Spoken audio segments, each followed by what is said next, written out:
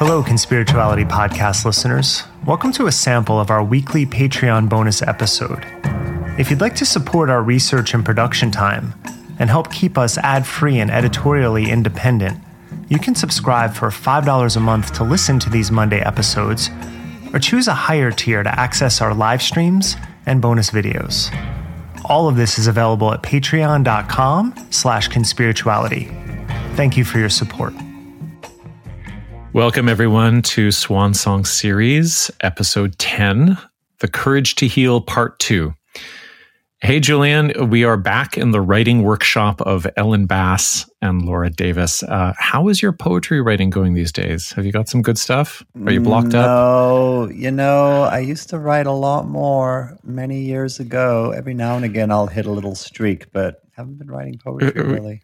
Maybe we should do some grounding exercises before we begin. Yeah, I mean, it'd be good to really get in touch with the deeper layers before we put pen to paper.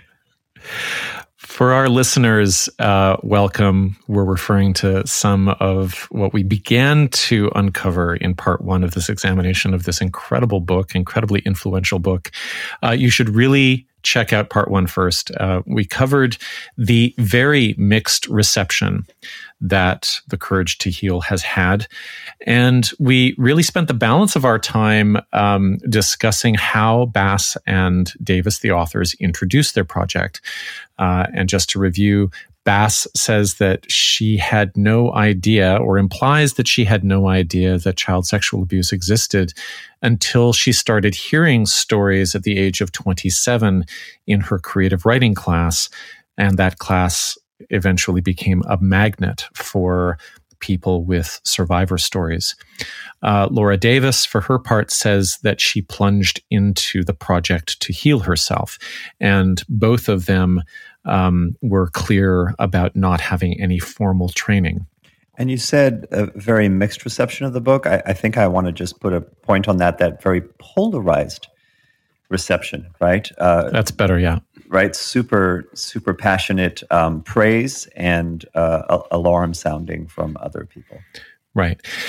Now, we are going to continue with the introductory matter in which they begin to discuss their epistemology, their views on memory formation and recovery, their views on how writing can be a good tool for navigating the territory of repressed memory. And then we'll also look at some of the problematic content that they include in amongst their stories that they have solicited from writing students and, people who answered their ads in a newspaper. So let's get going. They mark their introduction with a piece of advice for the reader, saying that strong feelings are to be expected while reading the book, and that should be fine. But let's check out the way this particular part of that piece is written. Quote, "If you have unfamiliar or uncomfortable feelings as you read this book, don't be alarmed. Strong feelings are part of the healing process.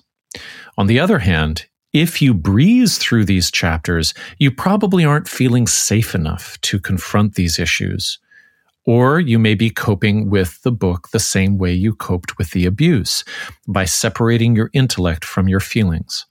If that's the case, stop, take a break, talk to someone for support, and come back to it later. It's important that you don't bear this book the way you bore the abuse, numb and alone. If you come to a part that stops you, you may be having a hard time with the material in that section. Don't force yourself to read it. Try a different chapter." So, Julian, this seems like pretty good advice, but there's a super heavy assumption going on here. Yeah, I mean, I hear these two options, right? It could be that you have really strong feelings, that in essence, that this is triggering for you, and that's okay. That's to be expected. That's actually part of the healing process. Keep going unless it really overwhelms you and you need to just change to another chapter. But then there's this other implication that if you're not having strong feelings, well, then that's probably evidence that you are in denial, and you've gone into the split between your intellect and your feelings, right? And either way, you are recovering something real. There's no real other option. It's not that you're reading these stories and they are making you uncomfortable because they're stories of intimate abuse and you feel empathetic for the people who wrote them.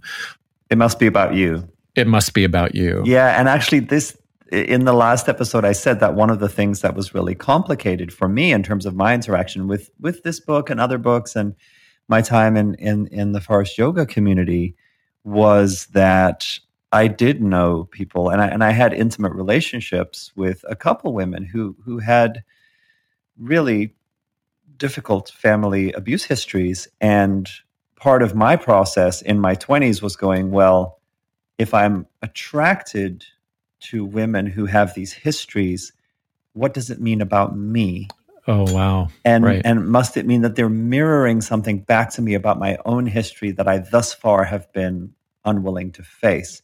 And that must be it. And if I can get to that, then maybe my next relationship will be more satisfying, or maybe I'll be with someone who doesn't have that issue because I've worked through it in myself. So they offer some tools. This is one of the first indications that we get of the book being also a self-help manual. So they advise that you take a break and so on. You maybe try another chapter. They're going to go on to talk about, deep breathing and other aspects of self-regulation. So it's therapeutic advice. And throughout the book, Bass and Davis, they do paint therapy and therapists in a positive light. I didn't actually find any references where they criticized a therapeutic encounter that one of their interlocutors had. Maybe I missed it, but in general, there's this sense that this is part of therapy. We like therapy, and this is all moving towards, therapeutic resolution. However, in this opening material, they also don't say, if this book brings up memories for you, find someone qualified to talk with you. They do say something similar in the chapter called The Emergency Stage, the emergency stage being the point at which the crisis of your memory erupts, where the details become more intense or more clear. They do suggest there that you should seek professional help. One of the stages, however, is called Believing It Happened. And in it, they write, survivors often doubt their own perceptions. Coming to believe that the abuse really happened and that it really hurt you is a vital part of the healing process. And this sounds, to me, like a true statement on its own or a reasonable statement, but it can also function, I think, as a threshold or a kind of dare or a trust or a test. And to underline the point I'm making here, let me just quote from this same section. And then here's where we get into their ideas about memory and how it's recovered. Often the knowledge that you were abused starts with a tiny feeling of intuition. It's important to trust that inner voice and work from there. Assume your feelings are valid. So far, no one we've talked to thought she might have been abused and then later discovered that she hadn't been. The progression always goes the other way, from suspicion to confirmation. If you think you were abused and your life shows the symptoms, then you were.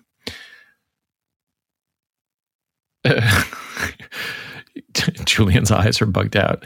It's as definitive a statement as you can get of, and literally confirmation bias.